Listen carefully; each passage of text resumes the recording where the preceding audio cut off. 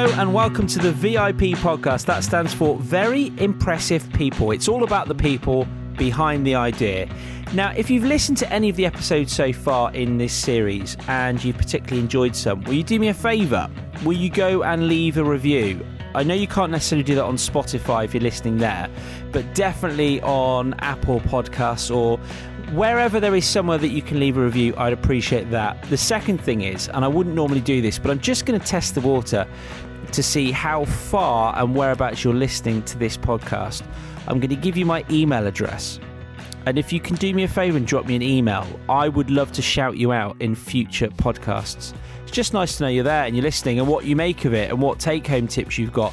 And also if you have suggestions of other people where you know the brand, the products, the idea, the book, whatever it is, but we don't necessarily know the people behind it. So do drop me a line and get in touch and say hello. james.carpenter@outlook.com. That's james.carpenter@outlook.com. And just having a little look at the statistics of the VIP podcast, that's Very Impressive People. We have half of our listenership in the United Kingdom. We have 30% in the United States, 10% in Australia, 5% in Germany, and so on and so on. But the top city in terms of listening to our podcasts, I thought it would be somewhere in the UK. It's not. It's Los Angeles, followed by London, Melbourne, San Diego, Sutton in Ashfield, don't know where that is, Bristol, Dartford, Edinburgh, Newquay, Sunderland, Tübingen, is that? Or Tübingen? Don't know where that is, never heard of it. Sorry if you live there, by the way. Uckfield and Westmoors. I could go on, but I won't. Just to let you know, Richard Koch is coming up now. He was in Portugal, I was on holiday with my family, and coming up, you get two for the price of one, because you'll hear about the main investor behind Betfair and the 80-20 principle, the secret of achieving more with less. It's a fantastic book. And it's the idea that you get 80% of your results from 20% effort. And you can apply this to your whole life. Enjoy. I just want to start by saying, firstly, thank you for doing this. I really appreciate it. And the only reason you're doing this is because I heard you on Tim Ferriss's podcast. And I listened to it in several chunks with my wife. And your interview was so fascinating. I thought, I've got to talk to you because it fits in with this series. Very impressive people behind the idea. And we'll get to the ideas and the things that you've done in a moment. But I just want to tell you before we go any further that our interview will be 33 minutes long. And that's it on the dot. And there is a reason for that. Well, that's perfect. Very good. But I will tell you why at the end of the interview. Now, can we start, Richard, with Betfair? People will know that. The world's largest online betting exchange. Tell me why you invested just over £1 million to three guys when no one else would. I mean, one reason is that I like gambling. And another reason, a very good reason, is that one of my best business associates and friends had invested in this company about 6 months before they approached me. And I didn't know at the time anything about the company. I didn't know what a betting exchange was.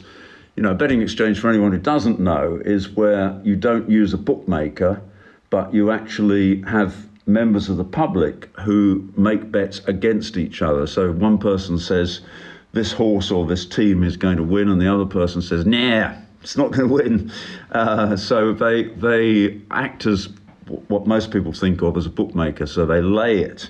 They say, you know, Manchester United, terrible team. So we're going to say that that's going to lay it. Not many people say that, of course, and the odds reflect that. It's an electronic market. And instead of the bookmakers taking 10% or 20% out of the pool effectively, because their books don't add up, bookmakers make a book, but it adds up to more than 100. And the difference is what they call the overround, which you and I would call fat profit.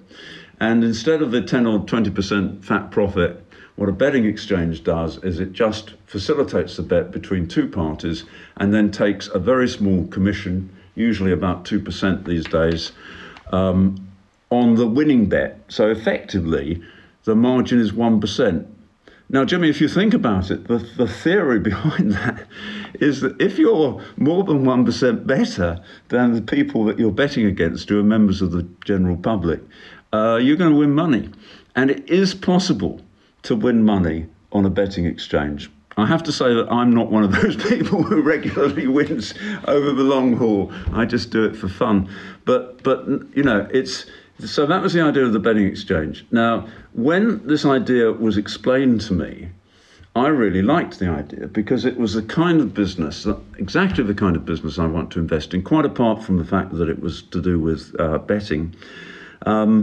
Because the businesses I try and invest in are what I call star businesses, which was an idea that the Boston Consulting Group had ages ago. And I went to work for the Boston Consulting Group, so I learned all about star businesses. And I based my whole investment philosophy and, in many ways, my philosophy of life on the idea of the star business. And a star business is a business that is in a market that's growing fast, and it's the leader in that market.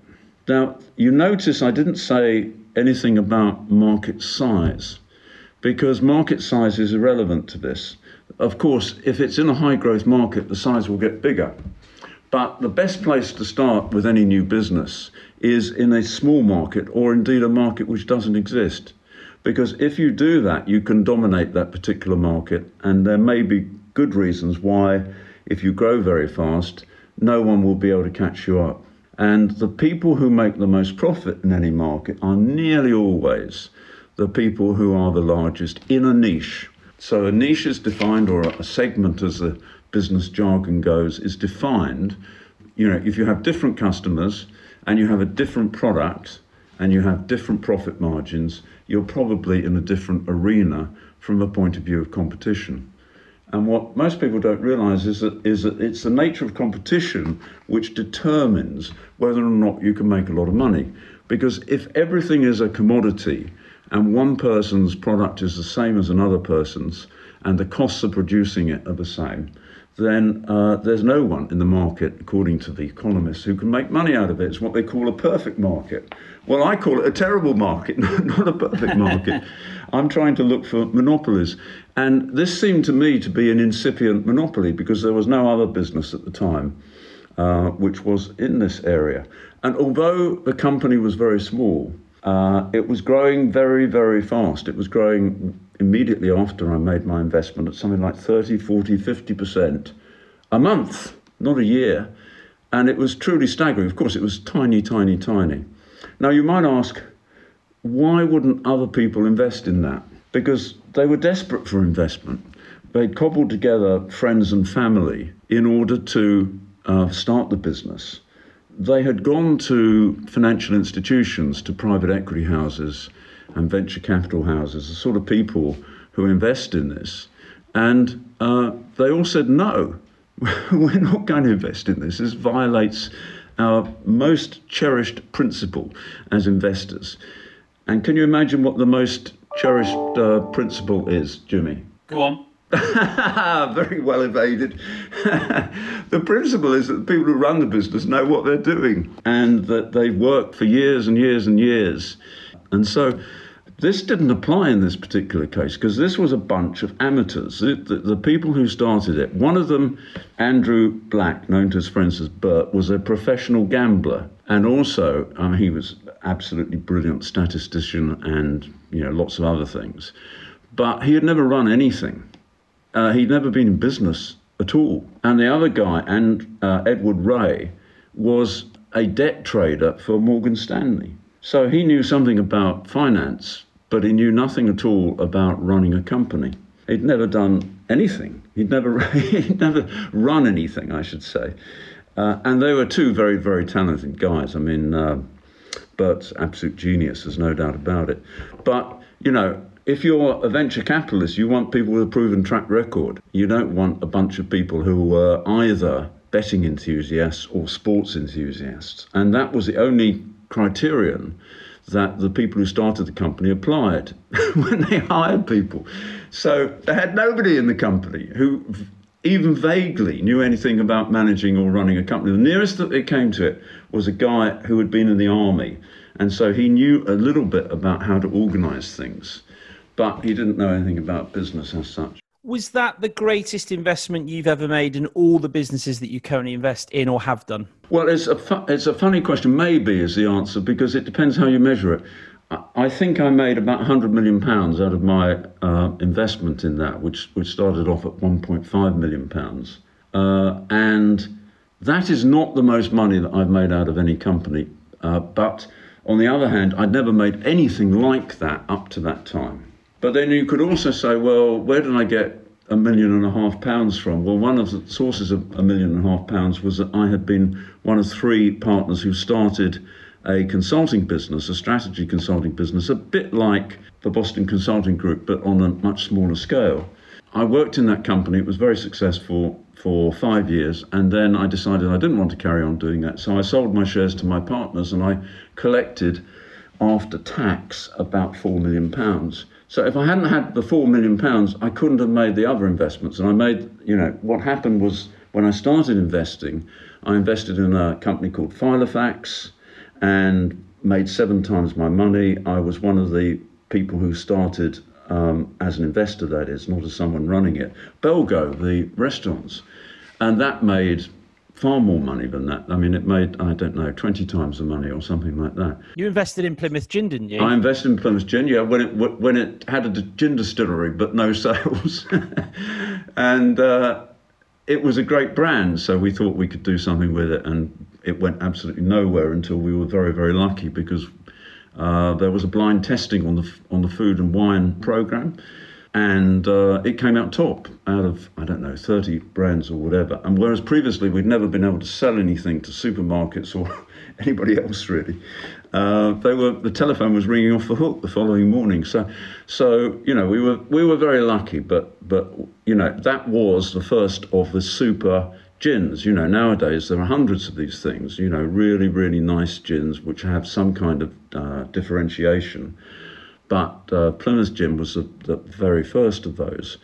And so I was very lucky with that. So to answer your question, by the time that Betfair came along, I got the money to invest. So it's a little difficult to tell what's important. And your listeners must appreciate the first thing, if you're interested in making money or even just having a company that you like running and that fulfills you, the critical thing is the first break that you get. And so, without Belgo, without Filofax, without Plymouth Gin, I would probably never have been in a position to say £1.5 million for Betfair. It's obvious, despite the fact that nobody else thought that was a good investment. I suppose, as Steve Jobs said, you can't join the dots up looking forward. It's only going back. Now, you and investing in Betfair and the Filofax and Plymouth Gin and all the other businesses is one thing, but the other thing that you're renowned for is the 80-20 principle. I have your book in front of me, The Secret of Achieving More with Less. I know you've talked about this lots. Can you just firstly, then, before we go any further with this, just explain how you got to write this big old book here from writing initially what was half a page? Yes. One of the curiosities that I wrote, you see, when I started off writing, Jimmy, I didn't really know what to write about. And so I went to see various publishers. And one of them said, what I will do is commission you, since you appear to know a lot about business, which I probably did, he says modestly, I would write an A to Z of management terms and ideas and concepts.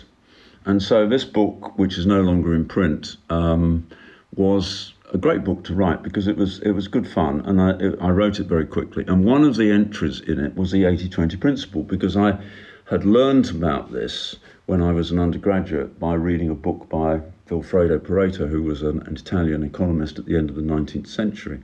He didn't actually invent the term 80-20, but he came up with the idea.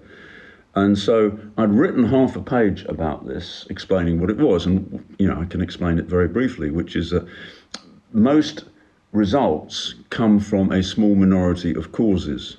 So you can see this in daily life. Some people are very, very successful and most people aren't. You can see it in terms of the clothes that you wear. Most of the clothes that we wear are a small proportion of all the clothes hanging up in our wardrobes. You can see it in terms of accidents, that a small proportion of people cause most accidents, and so the basic idea is that if you can identify the things which are very powerful causes, you can actually achieve great results. And you can think about this in terms of time as well. If you think about anybody who's created anything of value, they've done it almost always in a relatively small proportion of their time. And so you might say, in terms of working, why do we work 5 days a week? Because actually, if we come up with a really good idea in an hour, let's say that we want to sell a product and we come up with a customer and manage to persuade the customer to buy it, or we invent a new product, even more powerful, or we do something else which is really useful and makes the thing take off, then, we can take the rest of the week off and we've achieved fantastic results. Of course, most people, organisations don't work like that, but if you're self-employed, you can have that philosophy. And so what it says is that a few things are very, very important and most things are not. You can think of it in terms of friends. I mean, if you made a list of the people that you see most, let's say the 20 people that you see most, I bet you that there will be 3 or 4 names on that which give you the greatest satisfaction and happiness and that you enjoy seeing. And a lot of those people probably don't contribute very much to your happiness or to your achievement. One of the worst possible things in life is to spend time with people that you don't like. And it's amazing how many people have a boss, for example, that they don't like. Well, that's pretty stupid. You should fire the boss. That's my advice. Well, you talk about that in the book, don't you? And it is a phenomenal book. I bought it only recently because I heard you again talking about it. And there are so many useful takeaway tips. Too much for us to mention this podcast, so people have to go and buy it. It was you that actually took it from a business sense, though, going, actually, hang on a minute, you can apply this to other areas of your life. So how can we get the best out of this listening to it, Richard? You talked about from the clothes to friends. But what do? Do you get a pen and a bit of paper? Do you draw up a list of everything or the bits of your life that you're not sure about? How do you go about it, Richard? You can sit on a fish pond, or you can sit on a park bench and take a piece of paper. I don't recommend using your phone. Let's take a piece of paper and just write down a subject. So the subject might be friends, or the subject might be achievement, or the subject might be the time. And then you put down the things which produce the greatest results. And then you put the other things which don't produce results in a different column. And then you simply say, well, which of the things that don't produce great results can I cut out?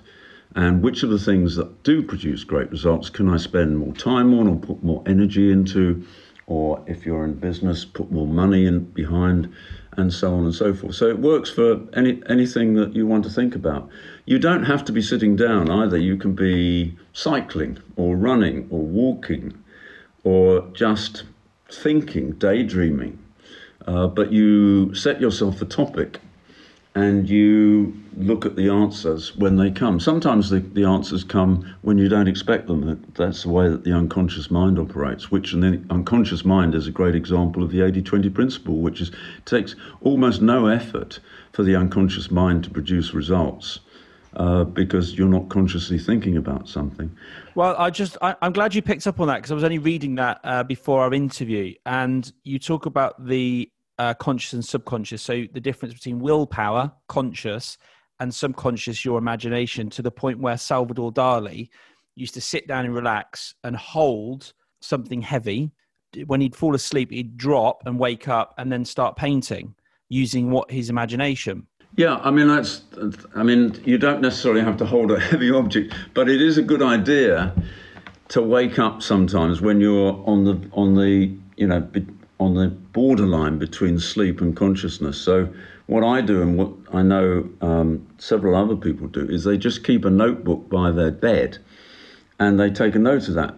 Or alternatively, you might be traveling on the tube, or you might be walking or whatever, and you suddenly have a great idea. The trouble is that you very often lose these ideas because they're fleeting. But if you write them down and go back and review them, you will be able to see what you've come up with. Now, it's not the case that everything you jot down is going to be useful. Again, the 80-20 principle probably applies there. That there are a few of those ideas which couldn't be fantastically successful, and most of them are probably rubbish. But at least you've captured them. and that's very important, I think. Elizabeth Gilbert talks about this. I don't know if you've read or heard anything from Elizabeth Gilbert, but she's done a great TED talk, and she says about, if you look at the definition of the word inspire, it is to breathe in, and she thinks that ideas are around us, we're the vehicle for them, and we attract them to us by how we're thinking. I think that's absolutely right. I mean, I came up with the idea of a business, which is not necessarily anything to do with business at all, which is sort of ideas. And ideas like take self-service, for example. I mean, self-service was probably the greatest business idea of the 20th century. And people started applying it in one area. For example, they applied it in supermarkets quite early. But it took a long time before they applied it to things like service stations, garages. You used to have to sit at a pump and wait for the attendant to come and etc. Nowadays, of course, you don't do that.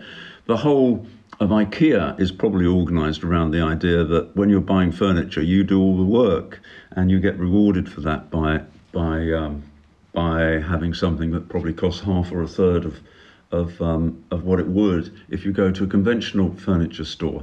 So self-service is sort of like a business idea, and the great thing about ideas is that they are usually, great ideas anyway, are usually transferable across different countries, across different areas of business, across different areas of your life. And to come back to the 80-20 principle, that's what I did, because previously the 80-20 principle was very well known in business, and anyone who'd been to a business school and a lot of people who studied economics knew about the 80-20 principle. But no one before I wrote the book had actually thought of applying it outside business. So then I said, well, maybe it applies to happiness. Maybe it applies to friendship. Maybe it applies to time itself. And that's to come back to the question which I didn't answer, which is how can I go from half a page to a book? I remember that the person who commissioned, the editor who commissioned the A to Z of management, read this 80-20 entry and said, you could write a book about that. And I said, Mark, you're out of your mind. There's no way that I could write a book. I've written a paragraph about it. I could probably stretch that to a page. If you really forced me and held a gun to my head, I might even be able to write a very short chapter. But I'll never be able to write a book about it because there's nothing more to say. But then when I sat and thought about it, then I realised actually it could be applied in all these other areas. And that's what the book is about. Well, that brings us nicely on to your new book. So less than 10 minutes. I did promise this will be 33 minutes on the dot, and I will tell you why in a moment. So your new book, Unreasonable Success and How to Achieve It. What do we learn, Richard, from this book that's not in your previous books? Oh, it's completely different from other books. What I did, I've always been fascinated, Jimmy, by the nature of success. Why are some people successful? And in particular, what I call unreasonable success. And unreasonable success means, I suppose it really means that people don't deserve it, or in a sense they don't deserve it. Why is it that some people really make it big and other people who have got exactly the same background, usually possibly even greater talent, equal or greater talent than that?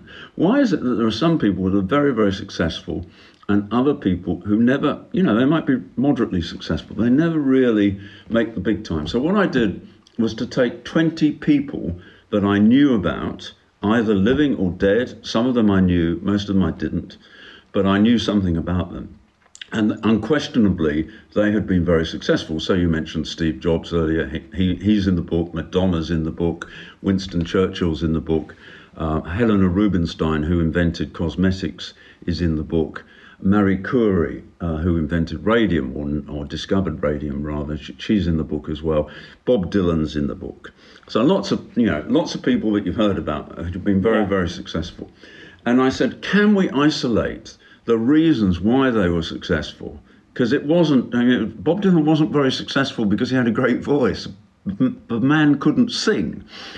So how come that Bob Dylan was hugely successful? Winston Churchill was the biggest failure in the first 40 years of his career. He had failure after failure after failure. He was responsible for killing, tens of thousands of people in the First World War through the Gallipoli campaign, which was a harebrained idea that he had. He fomented the general strike in 1926 by going off the gold standard in the previous year and increasing unemployment. He had a long campaign against Gandhi and a moderate measure of Indian independence. And the man, although incredibly eloquent, was a total disaster because he had no judgment at all. Then along comes this chap called Adolf Hitler. And Churchill was the only person in Britain who realised that Hitler was an existential threat, not only to Britain, but to the whole free world. And a lot of people went and talked to Hitler in the 1930s. The leader of the Labour Party, David Lloyd George, who'd been prime minister during the First World War and led the Liberal Party, a whole slew of journalists and well-known authors went to see Hitler, and they all came back with the same story, which was Hitler's not really all as bad as you think, and you have to understand that, Germany was very badly treated at the end of the First World War, and what Hitler's doing is giving them their pride back. And in fact, the Prime Minister at the time, Neville Chamberlain, said something slightly different, which was he went to visit Hitler, as you know, in Munich in order to surrender, in order to allow him to invade Czechoslovakia, etc. And his view of Hitler was the man was okay, but totally undistinguished and unimpressive, and was never going to do anything great because he was, intellectually very limited. And he wasn't the sort of man that you'd invite into your cabinet, and you certainly wouldn't invite him to dinner because his table manners were dreadful. That was the kind of mentality in the establishment of that time. Churchill said, screw that, this man means what he says, and he's going to basically try and conquer the world. And if we don't stop him now, we'll have to stop him later at greater cost. And of course, nobody listened to him. But when it was evident that Hitler had actually really did mean what he said, and he started invading, not only Eastern Europe, but France as well, and all the rest of it, then Churchill was the only possible choice for Prime Minister. And everyone sucked their teeth and said, Churchill's going to be a terrible Prime Minister because everything he's done to date has been a great failure. But what they didn't reckon with was that Churchill really did understand Germany. He really did understand Hitler. He really did understand the threat. And therefore, everything he did afterwards was not necessarily hugely successful, but he was absolutely determined. He managed to persuade Roosevelt to come into the war, and so on and so forth. And that single achievement made him, the best Prime Minister that Britain's ever had, probably.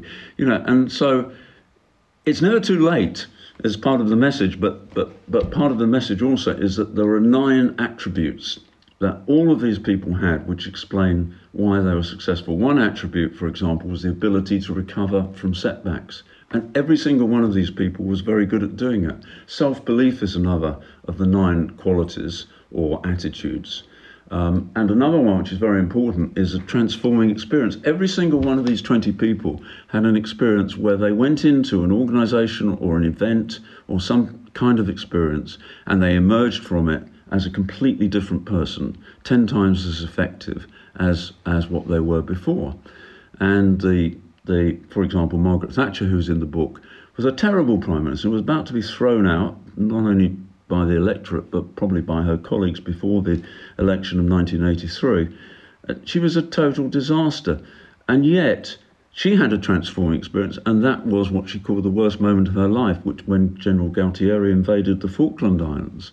But that experience made her a different sort of person. And, whether or not you agree with the politics of Margaret Thatcher, it's just amazing how someone can be transformed by an experience.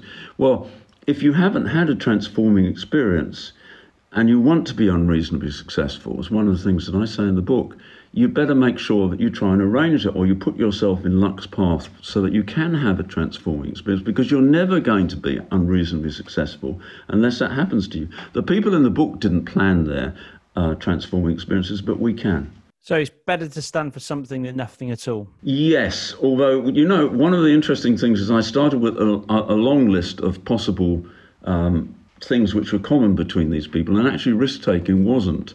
Half of the people in the book took really serious risks, and about half didn't. But, you know, the list goes on and on and on. I mean, if I just read the list: self-belief, having very high expectations, what I call Olympian expectations, a transforming experience, one breakthrough achievement, just one thing that you need to do in your life which makes a difference, making your own trail, being completely idiosyncratic, finding and driving your personal vehicle because you can't do it all yourself, thriving on setbacks, acquiring unique intuition, and the Steve Jobs thing of distorting reality. And I talk about each of those and give examples and say, you know, this is how you go about acquiring these attitudes or these experiences. Well, it sounds great, and that's definitely going to be on my Christmas wish list. So thank you for that. It's called Unreasonable Success and How to Achieve It. Now, Richard, before you go, I did say we keep this to 33 minutes and 20 seconds bang on. And the reason is that I discovered you through another brilliant podcast, Tim Ferriss, and it was listening to Tim and what he was doing about 2 or 3 years ago. I used to drive from the BBC in London at Radio 2, where I was a producer, and I'd drive 2 hours home because I was getting up from Leicestershire every morning to go in. So I'd leave the house at 2:30 in the morning to start work. I'd get to the office about 4:45. I'd be home at 3, 4 in the afternoon. And Tim was my sort of sanity, and other podcasts, James Altucher, another one, for my journey. But anyway, your interview popped up, and it is fantastic if you want to go and listen to it. But it's 2 hours, 46 minutes long. Right? I think it's incredible that people will listen to that. I mean, you have to break it down a bit. So I thought I was going to apply the 80-20 principle to our podcast, which I broke down to be 33 minutes. And that's 20%, is it? Yeah, it's 20%. So I thought if we can get your interview and a bit more into 20% of the time of the Tim Ferriss interview, I've done a great job. Well, I hope that you get as many listeners as he did. Yeah, I was going to ask you actually, what's the reaction since you've been on his podcast? Because Jimmy, from what I great see interview. Thank you very much what's indeed on for social yours. media, it's pretty phenomenal. It is phenomenal. I mean, it's that man has got fans, you know, millions of fans. I mean, millions of people actually have listened to his podcast, and I think it's incredible. And I do think it's extraordinary that he can do that with such a long discussion. But I mean, he would probably say that you can't get into depth without something like that. Whenever I've done a podcast before, I've always insisted on being 30 minutes. So you and I agree. Yeah. I think we've run out of time, though, haven't we now? Yeah, we have run out of time. Richard, listen, I am so grateful for what you've had to say. There's just so much to take in. In fact, I'd have to pause and rewind things you'd say to rethink about stuff you've just said, because it hits you one after another, which is brilliant. But there's just so much great stuff in there. So, again, thank you so much for your time. Jimmy, thank you. Great interview. Thank you very much indeed for yours.